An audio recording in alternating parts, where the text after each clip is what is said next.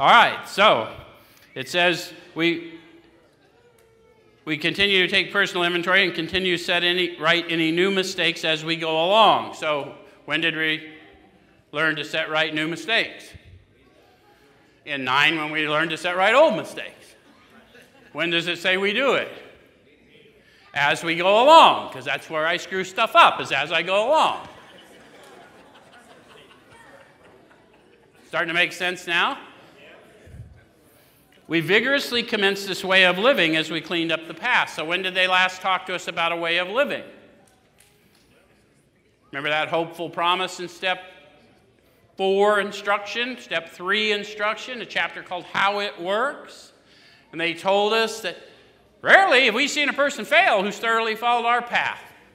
But then they went on to say, those who do not recover are naturally incapable of grasping and developing a manner of living which demands rigorous honesty.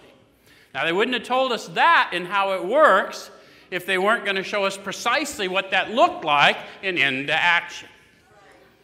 So now they're going to walk us through exactly what the manner of living looks like so that we can start growing in the Spirit, take captive the thought, yes?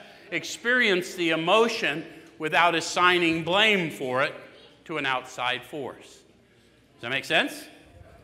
All right?